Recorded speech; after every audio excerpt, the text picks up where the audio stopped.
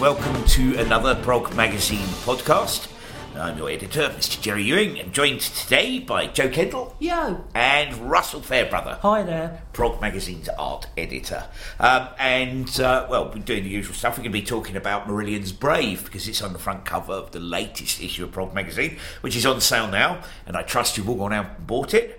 We'll be talking about the proggiest things we've done this week, answering a couple of your questions, and because we've got Russell with us, and he's not with us every week, we're going to be doing one of Jules's record reviews as well. Hooray. So all you Shatner bassoon fans, get ready. We'll talk about that actually when the time comes, because I played that in the office. Oh, you've got your own record review for that, okay. Yeah. So, okay. So we'll start as we normally do by asking, and ladies first, Joe. Well, what's the proggiest thing you've done this week? I've got two things, because I'm going to go back in time a little bit.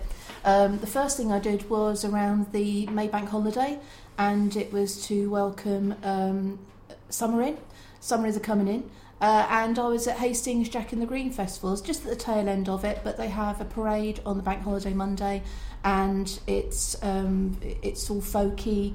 There's the Jack, which is a wicker structure with a bloke in it, or possibly a woman in it, who gets slain on the West Hill after a parade. Out, oh Christ! A little bit Christ! of that. Yeah, there is no burning, but there is a dismantling, and it's Morris dancing and people dressed up, and it's just so wonderful. Real celebration of Beltane. So it's a bit Wicker Man, yeah. Okay. I feel a big train album coming on. Absolutely. Well, yeah. or Beltane Fire themselves. Oh god, yeah, definitely. So that was the first thing, going back in time a little bit. But the next thing is something that Russ was actually at as well, which was seeing the Spanish 4-piece post-rock lot, Toundra, last Thursday at the Hoxton Bar and Grill. Very good it was too. What's that like? You see, I've not been to. I don't venture into the hipster parts of London. Hipster, yeah, we very, do. very often. Yeah. And I've not been to the Hoxton Bar and Grill. And you know what? Neither had I. And what's it like? I regret it, because years ago I used to knock about on the Hoxton Square, and that's because there was a great club next to it, which was the bass clef that became the Blue Note, and basically that was the only thing there for years and years and years. Hoxton, as we know, is now sort of hipster central, which is why we're now hanging out in it again. But the Bar and Grill is a great little venue, and actually when we were there, Russ will probably concur, we thought this is a bit of a step up from the vibe that you get at the Black Heart, which is a nice self-contained little venue for bands that we like, rock bands and prog bands alike. But it's just a little bit bigger. It's air conditioned. Hooray! It was a very hot evening, and sound superb, lighting incredible, and just very accessible. Good audience there as well. Obviously, quite a lot of Spanish people, but then there was us and beards. And quite a lot of beards, and one linen suit, a very dapper gent in a linen suit that took our eye as well. But we were there with Chris McGarrell and some of the other guys that we know from the prog scene, and we had a really, really good time, and it just was absolutely stunning. If you haven't heard Toundra before, and you've got any inclination to post rock, then do check them out. Check out Cobra. This is their 5th album, I think. Yes, yeah, because they did 1, 2, 3, and 4. That's right. Very Peter Gabriel-esque names. Yeah. So this is the 5th album. It's called Vortex, and Cobra is one of the outstanding. There are many. There's an interview with them actually in the current issue of Prog. It's interesting because post rock. I mean, we make the connection between post rock and progressive music. It's also, there are a couple of excellent books about post rock. Jeanette Leach's Fearless, and obviously is it Simon Reynolds? Yes. Yeah, Simon Reynolds wrote one a while back, but all those books have made a connection between. But you get a kind of a very hipstery crowd. You do. Do you get the more proggy or proggier elements of our readership going checking this stuff out, or is there still that gulf where they're like that's not proper prog, so I'm not going to go along and see it? I think you do find that. I think it is still a taste to be nurtured for some of those guys and girls. But obviously this is kind of like because it's a Spanish band, it's got its own crowd coming anyway, which is native to Spain. But then you would see others in the fringes who I think we would see at our shows too. Right. And what is interesting, and I think is really links them to our world, is the intro was Floyd. So there's a bit of Floyd going on, and of course, as far as I'm concerned, the beginning of post rock is Floyd, and it's echoes. Well, yeah, I'm a huge post rock fan, and I see it as having moved from that sort of post punk through art rock, post punk area, sort of Wire's earlier years. I just see it very much as part of what we do. It's. But I appreciate, if it's not, it doesn't sound like Yes recorded it in 1974. Brigade might find it a bit. Oh, definitely, yeah. Well, there's nothing to do with that side of it there, but for instrumentation, composition, the euphoria you feel, it's very euphoric music actually. Post rock. If anyone's listened to Mogwai or Pelican, it does that loud, quiet, loud dynamic, which is something that prog itself. Yeah, really takes it with you. Russ, what did you think? Yeah, no, I thought there was lots of people who looked like the sort of music we'd be into. But I do reckon that the majority of the crowd who are into post-rock wouldn't actually venture into our world more.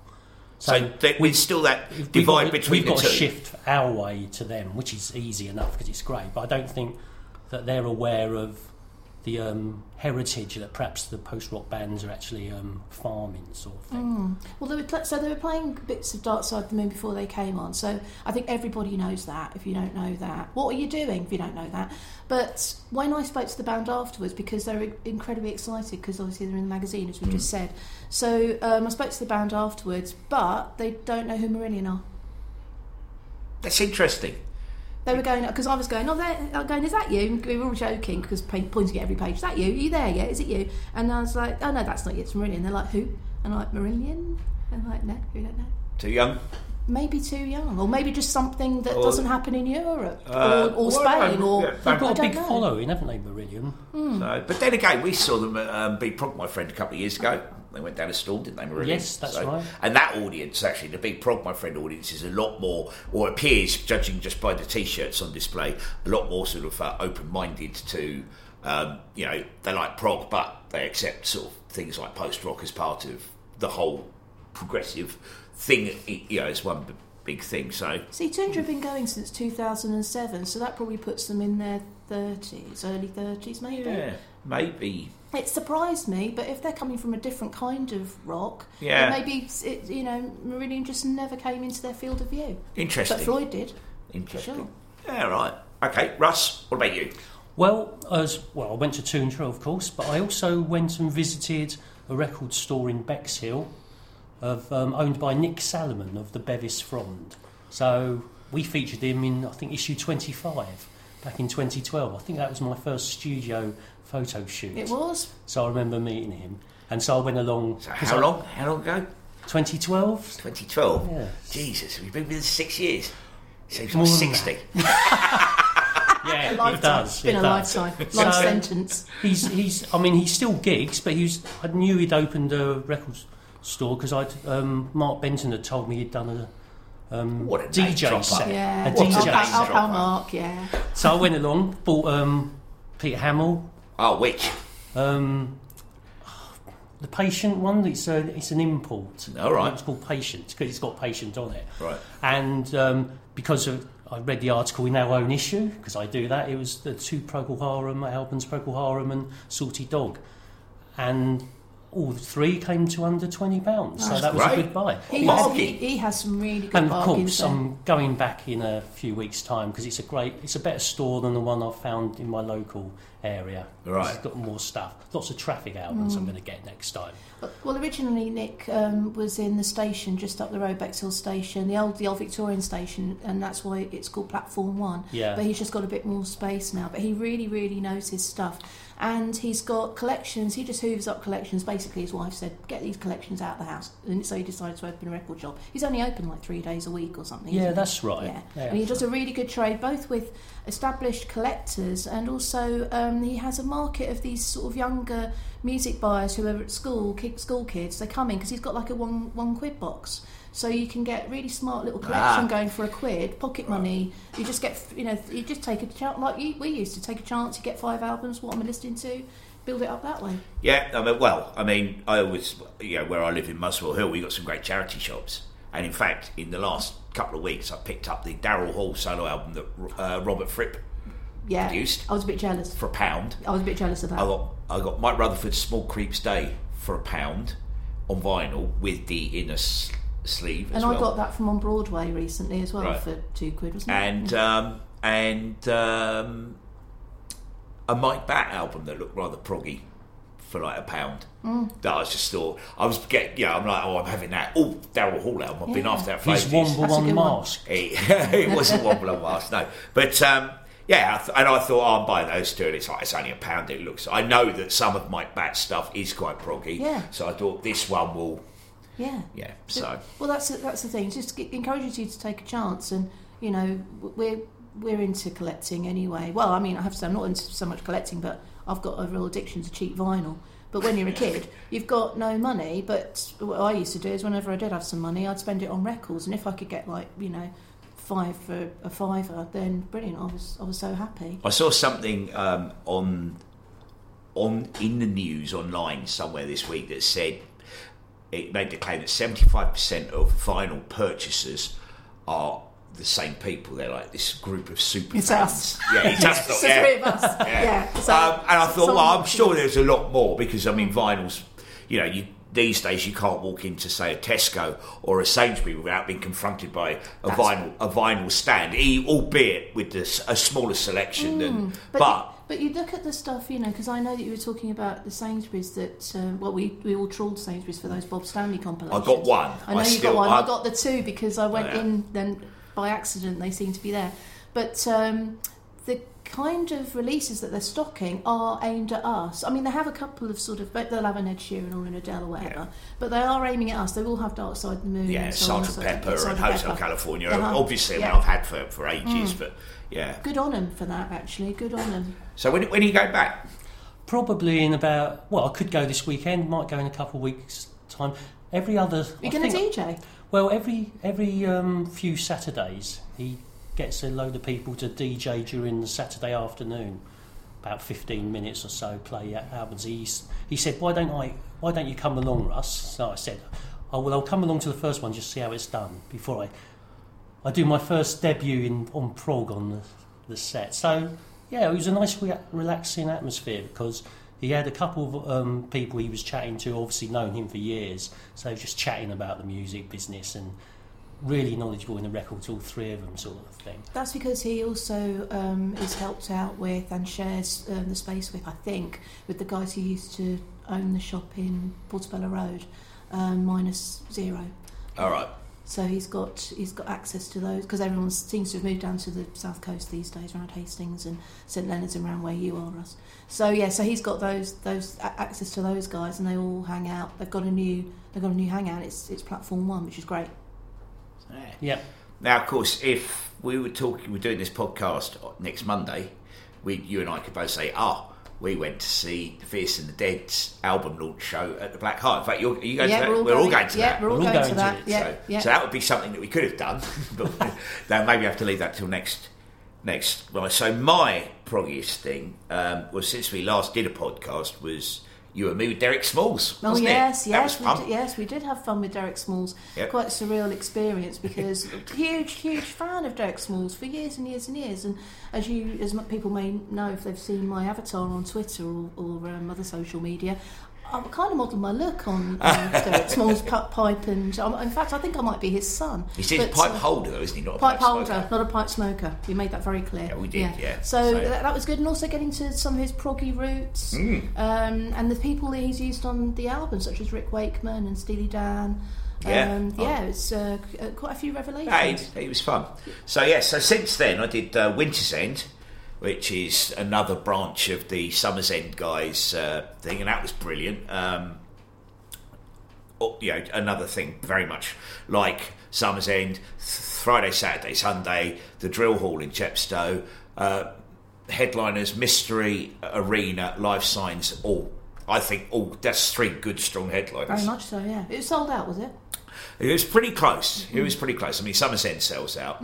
It was really busy. It's really busy. Almost all the other bands on the bill were fantastic. I have to name check Alan Reid and his Daughters of Expediency, because I thought they probably turned in the set of the weekend. Oh, stole the show. But it was it was good. I really enjoyed that. And of course, this weekend, Saturday just gone, I was at Trinity, the charity bash at Islington Assembly Hall. Put together by Matt Cohen. Matt Cohen and Adam Hodgson and Moo. So Matt from Ghost Community, Adam and Hodgie from Touchstone, and Steph Farrer, who's the kind of organisational glue that holds it all together. I was down there in my capacity as compere and auctioneer. Auctioneer, yeah. Something I've had to learn to do. Yeah. Last year on the at Trinity. spot. Well, no. I mean, I knew I was doing it, but last year I'd never auctioned anything in my life, and I got up and you can have a really good laugh. What kind of prizes were there? Oh, there was some good stuff. There's someone had bid £500 for some Marillion, some quite rare stuff. I mean, you got everything from like a band goodie bag to there was some, the Opeth book. They had a copy of that.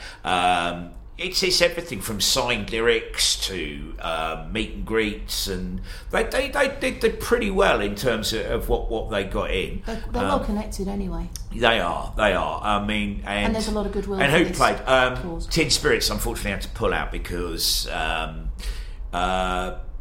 Mark had tonsillitis. I was chatting with him. He said, "I've not been ill for 2 years." And then the week before the gig, which we were really looking forward to playing because we haven't played for ages, come down with this. So Steve Rothery's daughter, Jennifer, stepped up to the microphone, and what a lovely voice she has. Oh. She played with Ricardo Romano on keyboards, and it was very, very nice. Very nice, and I think you'll be hearing a bit more from Miss Rothery. Good, yeah, because Steve Rothery, was he headlining? Steve was headlining, yes, so he's keeping it, and a very proud dad he was too. He sent me a couple of pictures on the Sunday of Jennifer performing. Last Exit to Pluto, what a revelation they were. We've done them as a Limelight, and I heard the album. I think they got reviewed, and we're not really sort of engaged with the band in any way since then. Anyway, they're on the bill. I remember saying to Matt Cohen, I'm quite interested because I want to see what they're like. They were fantastic. What kind of stuff? Very proggy, but they can go quite eclectic. They're not afraid to throw a bit of reggae into the mix. Not too much. Give us some reggae. The general consensus from the gig seemed to be that everyone thought they were great, really, really good. I mean, I was quite like, young? Yeah, they are. They are. And I basically, I've got to say, ones to watch. We're going to have to keep tabs on them. And then you've got Knife World in there as well.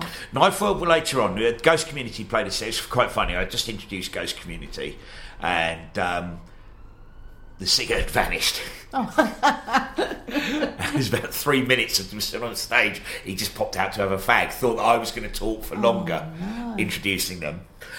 Steve Rothery's daughter could have then dead for that. Touchstone stepped in with Hayley Griffiths, who used to sing for Carnatica. Wow.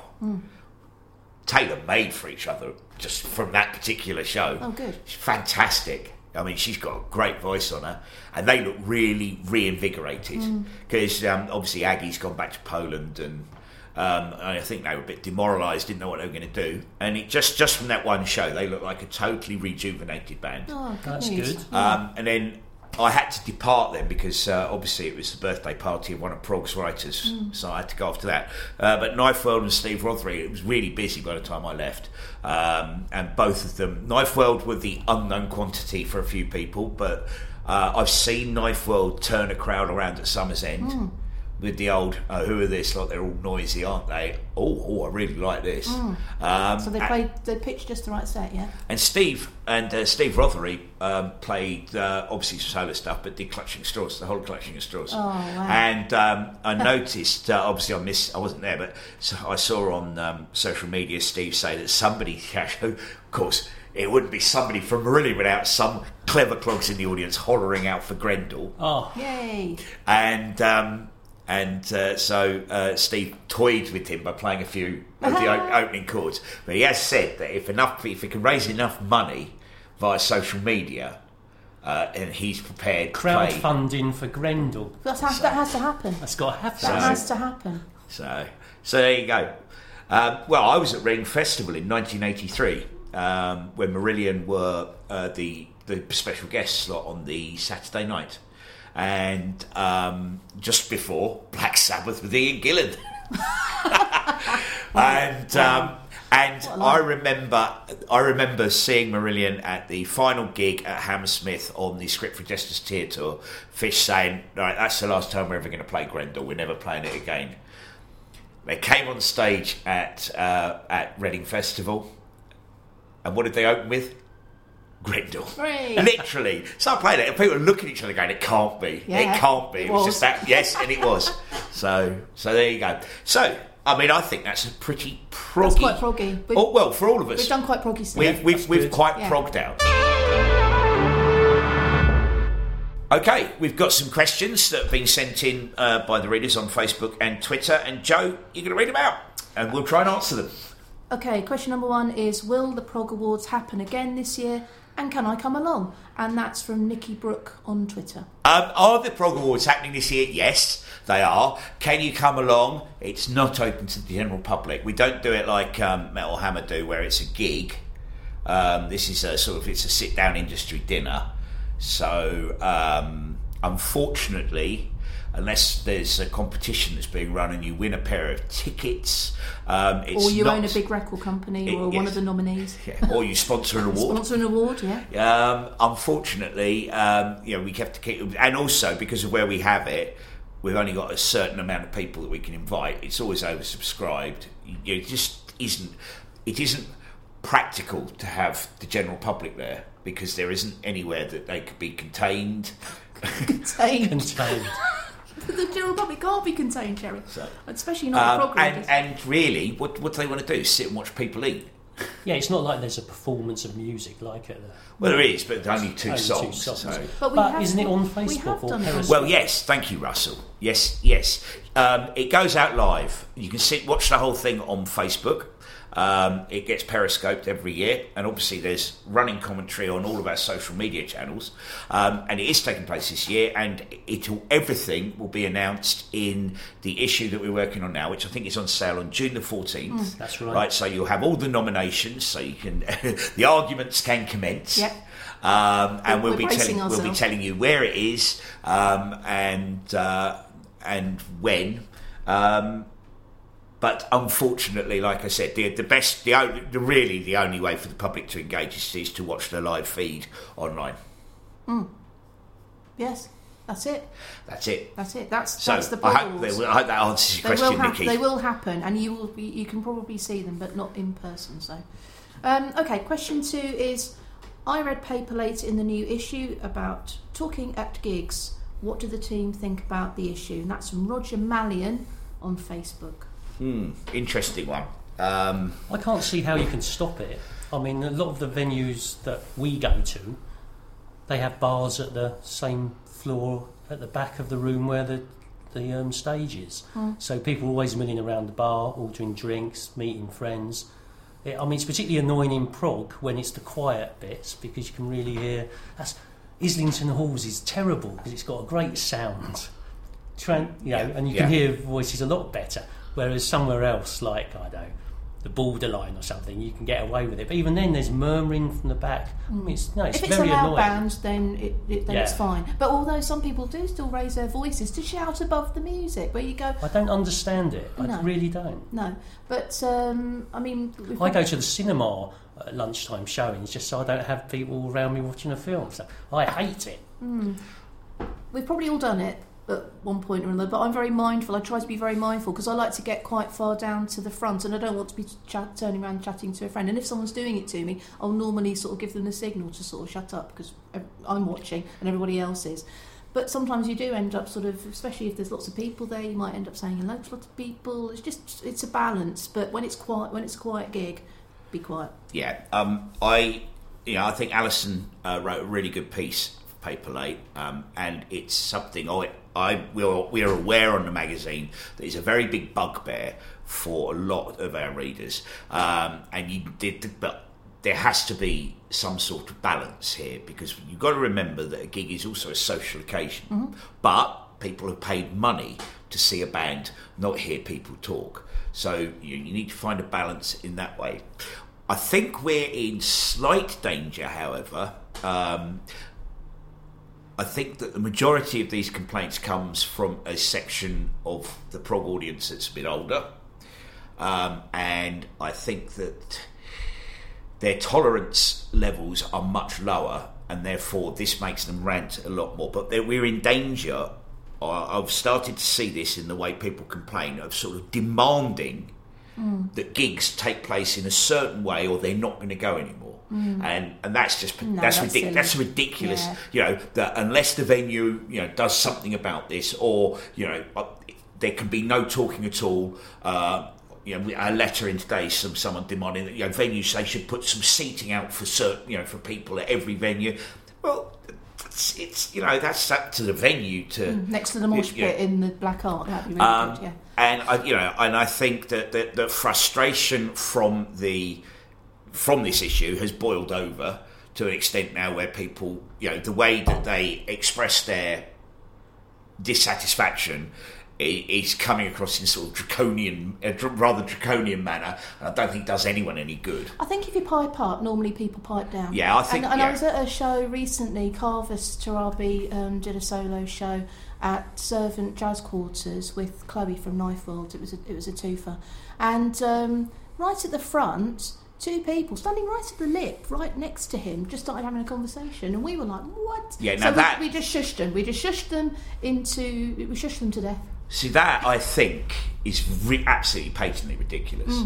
And I think it's another. I think when we first started going to gigs, 25 years ago for me, 30 years ago, it perhaps wasn't such an issue. Or also, people have. I think today people seem to feel they have a sense of entitlement to a lot more than they perhaps actually do, and this goes for the people that actually will quite happily stand at the front of a gig and yap without it entering their head. It may be affecting the people that surround them, and then the way that people react because they don't want to hear that, quite rightly, and that sense of entitlement too comes across in overbearing sort of demands about how they now want their gigs, or they're never going to go to a gig again. I think the control is within your grasp of just saying to that person, "Shut up, you're loud." I mean, I think that it's where some people pointed out some venues have signs, and I think they should have signs up saying, "Please be quiet and be aware of your fellow gig goers, because they're here largely to enjoy the music." You can't do anything if the venue has stuck a bar right next to the stage. No. You're just going to get that. I've seen ridiculous letters that say, well, they should move the bar. That's not feasible for people that own venues and things like that. Now, I tell you, a venue who seems to have it right would be the Underworld. The bar's right at the back, miles away from where people can go and stand at the back of the bar. No one's going to hear anything. Now, you know what happens when you put prog gigs on down at a venue like the Underworld? People don't go. They don't want to go because they think it's a heavy metal venue. I remember Esoteric did a showcase there with a lot of their bands, and people complained, the prog community complained, "Oh, I don't like that venue. It's a heavy metal venue." I mean, I don't know what a heavy metal venue is, but so they won't go. They don't even like the stairs to go down to it, to be honest. So anyway, we could sit here and ramble on about this for a long time, but we don't want to ramble on for too much. So that's kind of, I guess, our thoughts on that. Yeah, we don't like it, but we think we can do something about it. I think people should be polite. You should be polite in asking someone to pipe down, and people should be polite enough to be aware that perhaps they're in an area where people don't want to hear them talking at a gig. Agreed? Yep, agreed.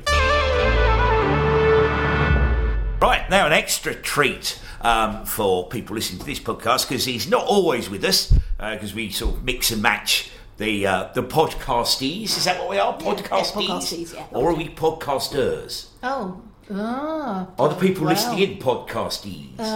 We are the podcasters. Yeah, we are podcasters. So we mix and match the podcasters. Although I think you've had Joe and me in the last couple. Yeah, he'll be bored with us. Yeah. So, but Russ is back. So anyone that heard a couple of the early podcasts would know that Russell Russell likes to play his prog on a Sunday morning at home on the family stereo. Preferably in silence, with no one talking in the kitchen. Talking is banned. Not always enjoyed by his delightful wife, Jules, who is quite happy to share her thoughts with Russ as to what he's playing. So, Russell, over to you. What were you listening to, and what was Jules' reaction? I was listening to Shatner's bassoon. Ah, right. Very left field. Jazz. Prog, though. Yeah, it's quite something. Anyway, I cranked it up to 11, as you do. And so when she wanders down, she goes, "I can't leave you for 5 minutes. What's this?" So I said...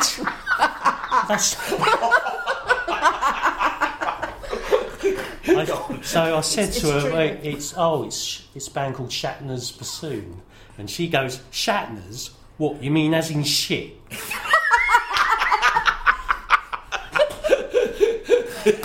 I'm going to have to insist that in a minute that it gets turned off.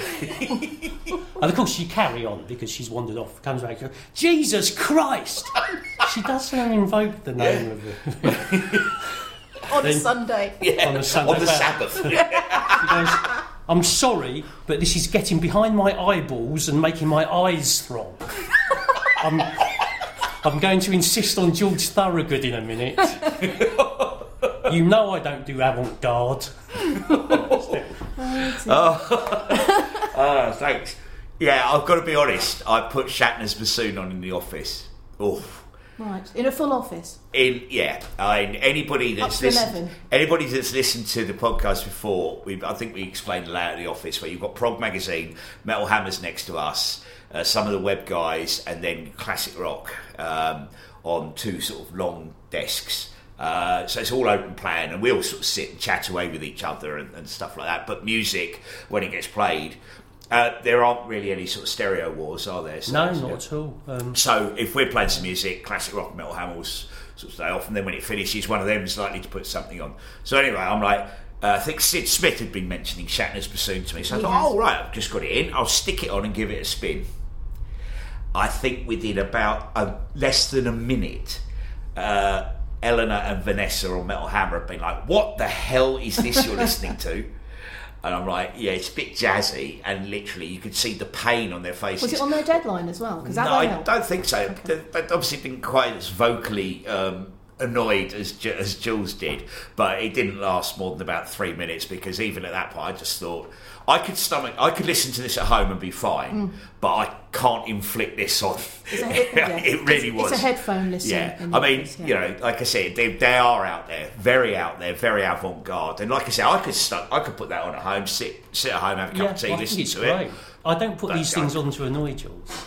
I could not. And there's plenty that she likes anyway. So I couldn't inflict that on the office anymore. You see the looks on their faces; they were aghast, thinking like, "How long is this going to go on for?" They were getting it behind the eyeballs, weren't they? But we have to listen to Hammer's growly kids yelling obscenities. Well, it doesn't bother me, because I mean, you know, I used to be the deputy editor on Metal Hammer in the days before there were growly kids. But anyway, they'll come round to it. It'll be Shatner's bassoon on the issue in a year. Yeah, I suppose so. Anyway, Russ, thank you very much. Jules's record reviews. If you could see us now, you'd see three members of Prog Magazine all sat here surrounding the microphone, all holding copies of the latest issue of Prog, which of course has Marillion on the front cover, as we've told the story of Brave.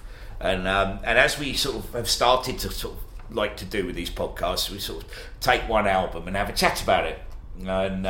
And so, given that they're on the front cover of the brand new issue, we thought we'd talk about Brave.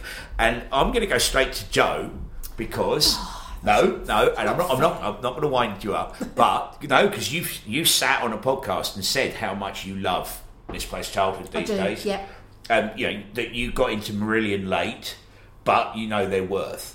You'd not listened to Brave before, so you've been listening to it this afternoon before we came in here. Yes, today was the first day that I listened to Brave. So, did I have that issue? Because I actually marked some things. Oh, right, of course you can. Thanks very much. Yeah, you can have that one.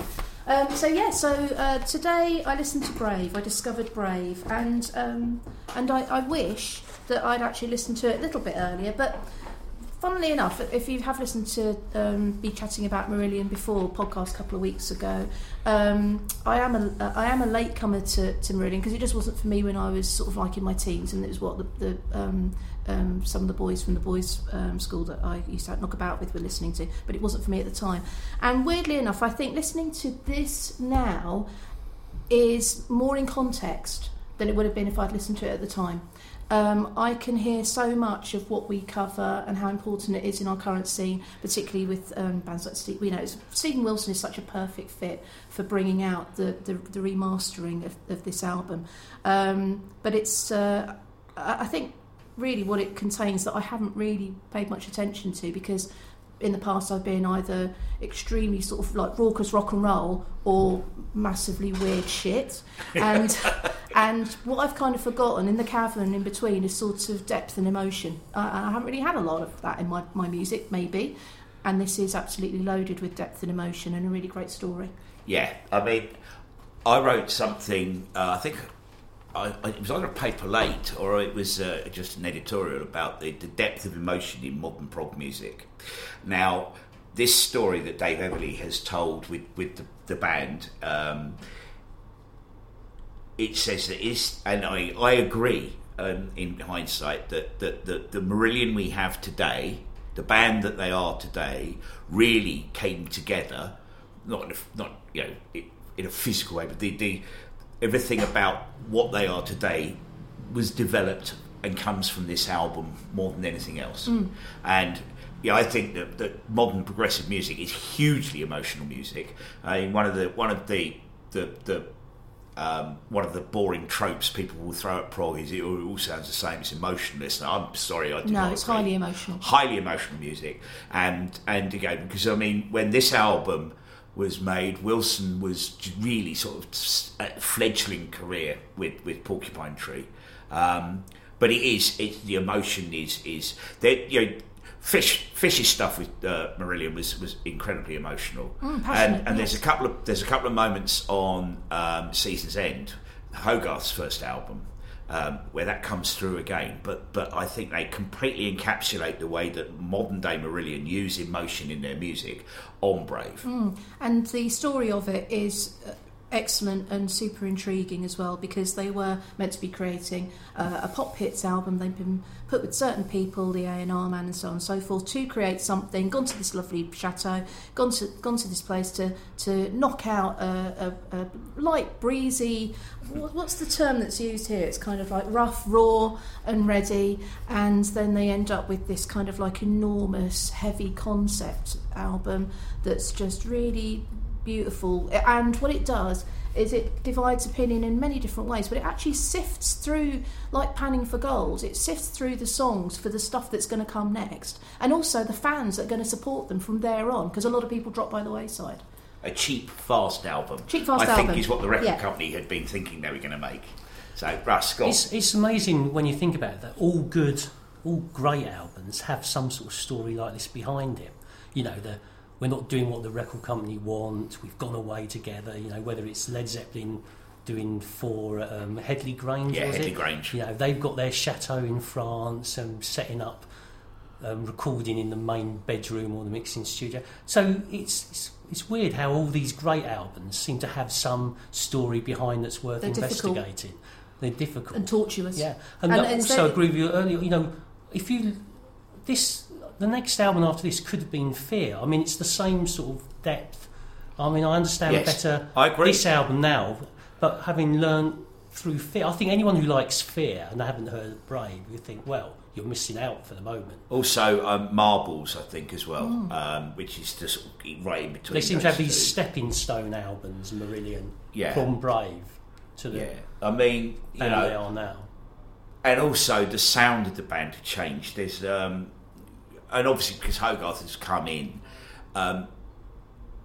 they developed sort of their own style of progressive music, which didn't sound anywhere near as much like Genesis as when they started out. But that's expected. All bands show their influences a lot clearer on their youthful sleeves than when they start to develop their own style. Marillion really they were tapping into very much the style and sound, but that's sort of just as informed by the likes of the Blue Nile and Talk Talk and Radiohead as it is by the likes of Yes, Genesis and Van der Graaf Generator. Which is why it's so interesting, because there's a side panel that runs along through most of the feature on concept albums from the 90s, which are things that I have listened to. You know, I listened to Roger Waters, I listened to Bowie, I listened to Radiohead, OK Computer, and Manson, Attack of the Grey Lantern. We reviewed that in this issue, I think, as well. I think it's Dave Everly. Dave's done that as well. Well, Dave Everly and I obviously sat down and discussed how the feature was going to be,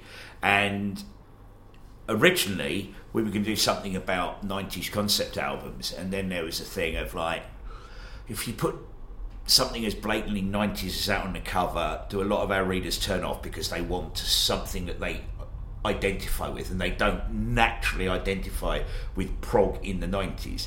However, having gone through what were good concept albums that came out in the 90s, there was far better music out there than you sort of were thinking there was at the time. Yeah, I mean, and these are big albums. Anyone that hasn't read the list, I'll just run through the 10 other concept albums from the 90s that Dave Everly has picked out to run with this. Roger Waters, Amused to Death, Porcupine Tree, Voyage 34, David Bowie, One Outside, Camel, Harbour of Tears, Radiohead, OK Computer, Manson, Attack of the Grey Lantern, Fate's Warning, A Pleasant Shade of Grey, Pain of Salvation, Entropia, Dream Theater, Metropolis Part 2, Scenes from a Memory, and Opeth, Still Life. Now, foregoing half of those aren't prog that some people are going to say, I think that's a brilliant selection of records and quite a cross-generational selection of music as well. It's great, to see Camel in there and Manson in there, for example. So it was all happening. It was still all happening. Yeah. It's just that somehow. So perhaps the 90s was a bit more of a fertile ground for prog, or perhaps there was enough going on that allowed the likes of Marillion and then Stephen Wilson to sort of tap into something and make much more of it. Well, I mean, the fact that they were still on EMI and they would continue to be on EMI for a little bit longer. Yeah, what I love about Brave is it's the album that effectively ended their career with EMI, but it's the album that created the band that there is today, who are now more successful than they've ever been. Yes. I mean, just talking about how it's a difficult album, one of the quotes here that I really love, just to sort of typify the tension, was saying that the relations were becoming increasingly strained, and the band say that Nick Mander, who's the EMI person, blew his top when they bought a £30 coffee machine. Well, yeah, I mean, I like, and then also a bit. I mean, really, it also says a bit later on in that, but it was Steve Hogarth saying that he was getting strung out and needed to have a holiday, and EMI said, "No, you can't." And he actually went down to the record label and said, "You've got to let us do this, or it's all going to come apart." Yeah, it's falling apart at the seams. So now, Russ, I'm going to bring you in on this because I made you watch the film, because obviously Marillion also made a film of the album, which at that point was the height of, perceived indulgence. But the reality is, I don't think this is an indulgent record. I don't actually think the film is indulgent. I see it as a perfectly acceptable visual companion to the music. But what did you think of the film? Well, I thought it was a perfectly acceptable visual companion to the music. Yeah. But not a film, No. Well, it's more like a long-form music video, isn't it? It's long-form video, and in fact it was even... the bit I saw had also on the end the actual documentary with them as they're wandering around a warehouse talking about making the album. So that was a good package. Yeah, it was perfectly serviceable. They didn't use all the songs, but mostly they were long-form videos. But I read in the piece that they were thinking they were going to have enough money to do something like The Wall again or something like that. No, I think that was that was a pipe dream. I mean, I think you can ascertain from what's said about the money, that the budget they had for videos for the ones they made off Holidays in Eden, that they were getting about £30,000 to £40,000 from the record company to make a promo video. Which, of course, these days you can make one for far less than that because technology has moved on. You could shoot one on your iPhone, for example. Yep. However, so they pulled all of that. And I think Mark Kelly admits, he goes, just really wasn't enough money. The director of the film is Richard Stanley, who he'd done some films with Nephilim promo videos, and he made horror film Hardware and Dust Devil. I remember seeing Dust them at Devil. the time. Yeah. He also, there's a brilliant thing on Netflix, anyone that's interested on the film side of these things, he also made the ill-fated Island of Dr. Moreau, which had Val Kilmer and Marlon Brando in it. And there is a brilliant documentary with Stanley in it, you can see on Netflix, all about how that project just fell to pieces. Right. So, but that's an aside. Yeah, I've not seen. So this is the thing. This is the first time I'd heard about Brave the movie. See, they've got a budget of £120,000. So you get what you pay for, don't you? Yeah. And also this director is quite strange, because I do remember seeing Hardware and Dust Devil. He's certainly a character. Certainly a character, yeah. So it's and like you say, it's not indulgent. It's very interesting. And also another thing they say is they felt that they were making something and ended up with something like Quadrophenia. I really agree with that. Actually, it's quite kind of it's got a sense of that. The emotion and the kind of paranoia and upset and all the feelings. The story's intriguing. Hogarth had heard a radio report.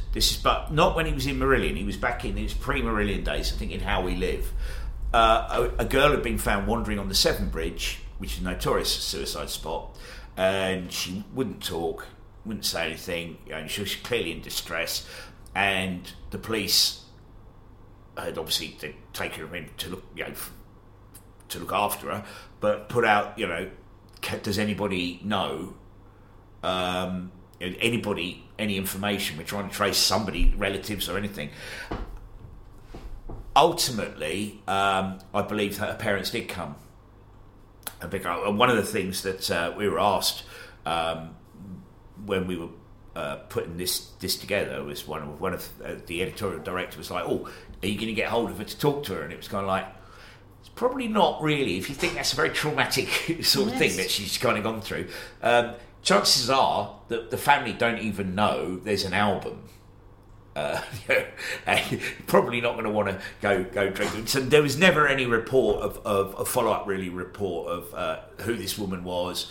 You can just, what you have to do, we know that her parents did come and collect her. You just kind of hope that everything got sorted out and that everything was fine. But you probably wouldn't really want the trauma of knowing all this raked up. I mean, this came out in 1994, so that's 25, 26 or 24 years ago.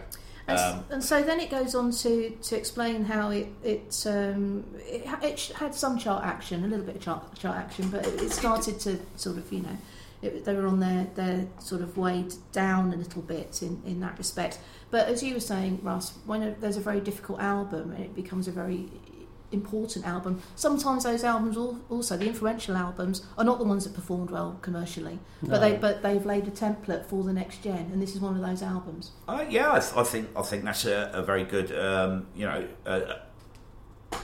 description of what it was. It's certainly,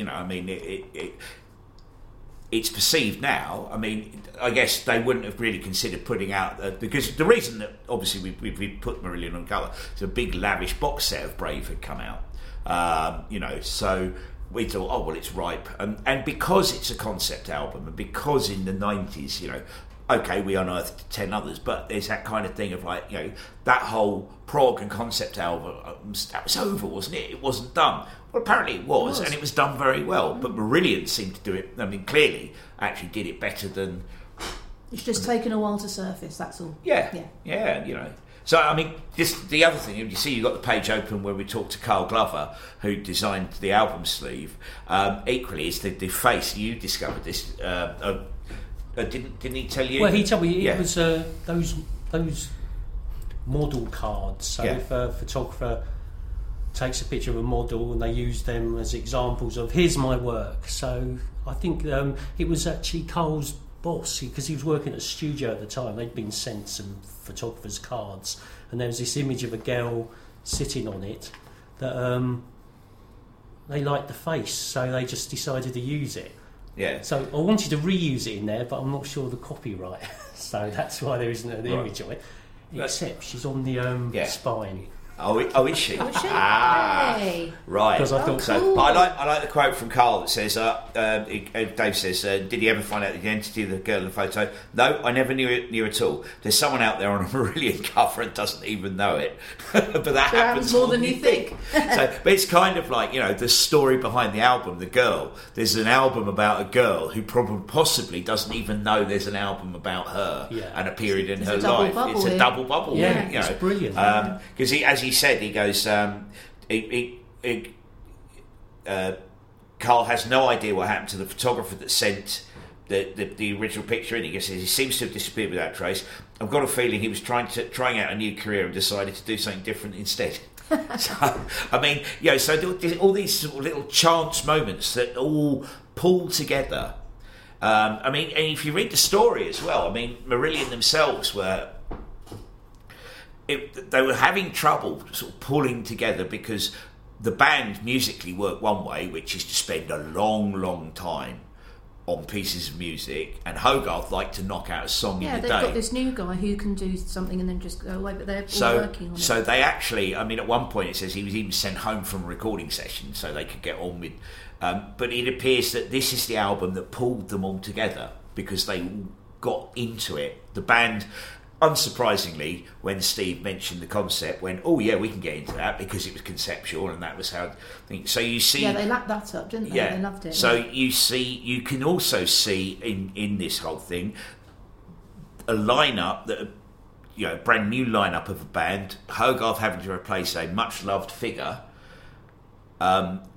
It's not quite working out up until the start of Brave, and then Brave is the album that actually pulls all of Marillion together as well, and they become a much more solid unit as a band. But it also shows the importance of a good producer, because Dave Meagan wanted to record. He was the same mindset as the band. Let's consider things.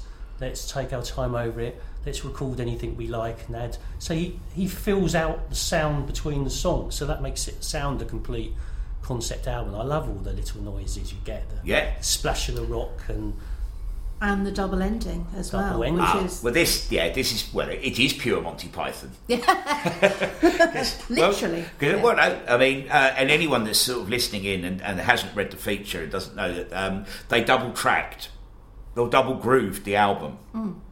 So you've got two potential endings to the story, a happy one and a sad one, and it depends how you put the needle down back in the day as to what ending you got to the record, which is something Monty Python had done on their Matching Tie and Handkerchief set. They'd had a double groove, so you had two sets of jokes running alongside each other depending on where the needle landed, which I think is genius. I've worked with George from Porcupine. I was going to say, famous man. Yeah, Porcupine Cuts. Yeah, Porcupine Cuts, because I mean, if anyone's a Madness fan when they were a kid, that's what you used to see on your Madness records, Porcupine Cut. And I worked with him. I used to run a little independent record label, and I actually got to have him master one of my records, and I was so excited. But I couldn't convey. I had to be cool, but I couldn't go, "You're George, you're Porkies." So yeah, amazing, great idea.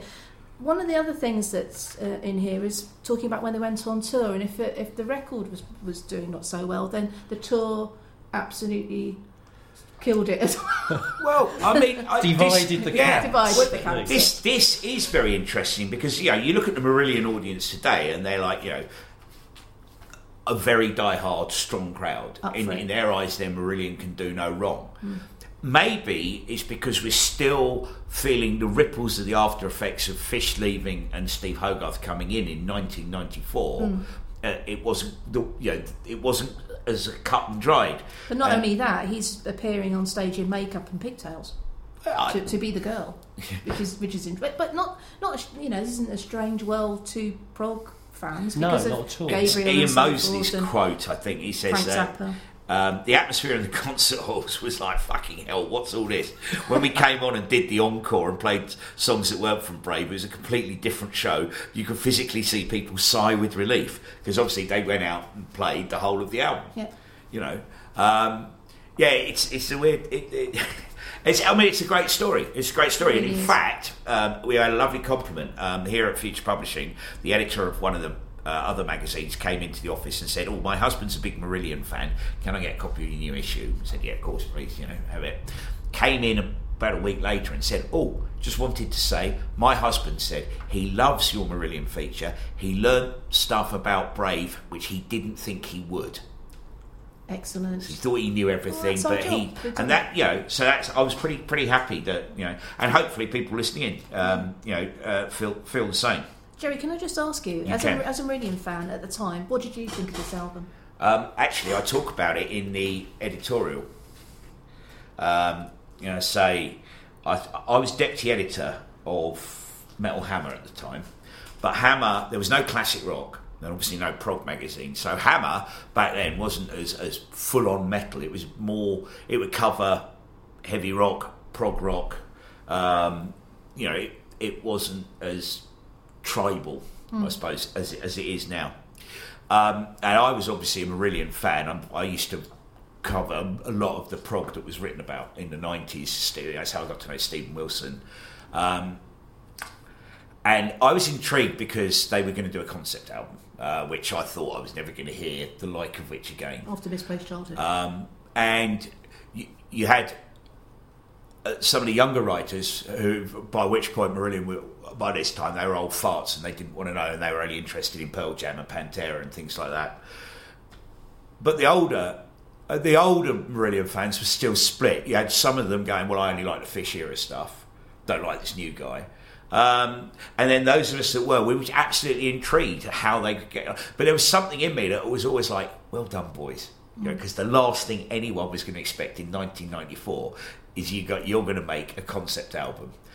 So I was always very kind of like chuffed that they'd done it because they went against the grain, as they often have done, funny enough, in their career, to sort of do the unexpected when people least expect it. But you liked it? Oh yeah, I love it. I think it's a great record. It's